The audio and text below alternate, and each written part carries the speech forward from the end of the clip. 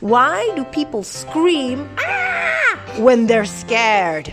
Because they can't run so fast, and then the monster go nearer than them. Then they scream even louder to scare the monster away.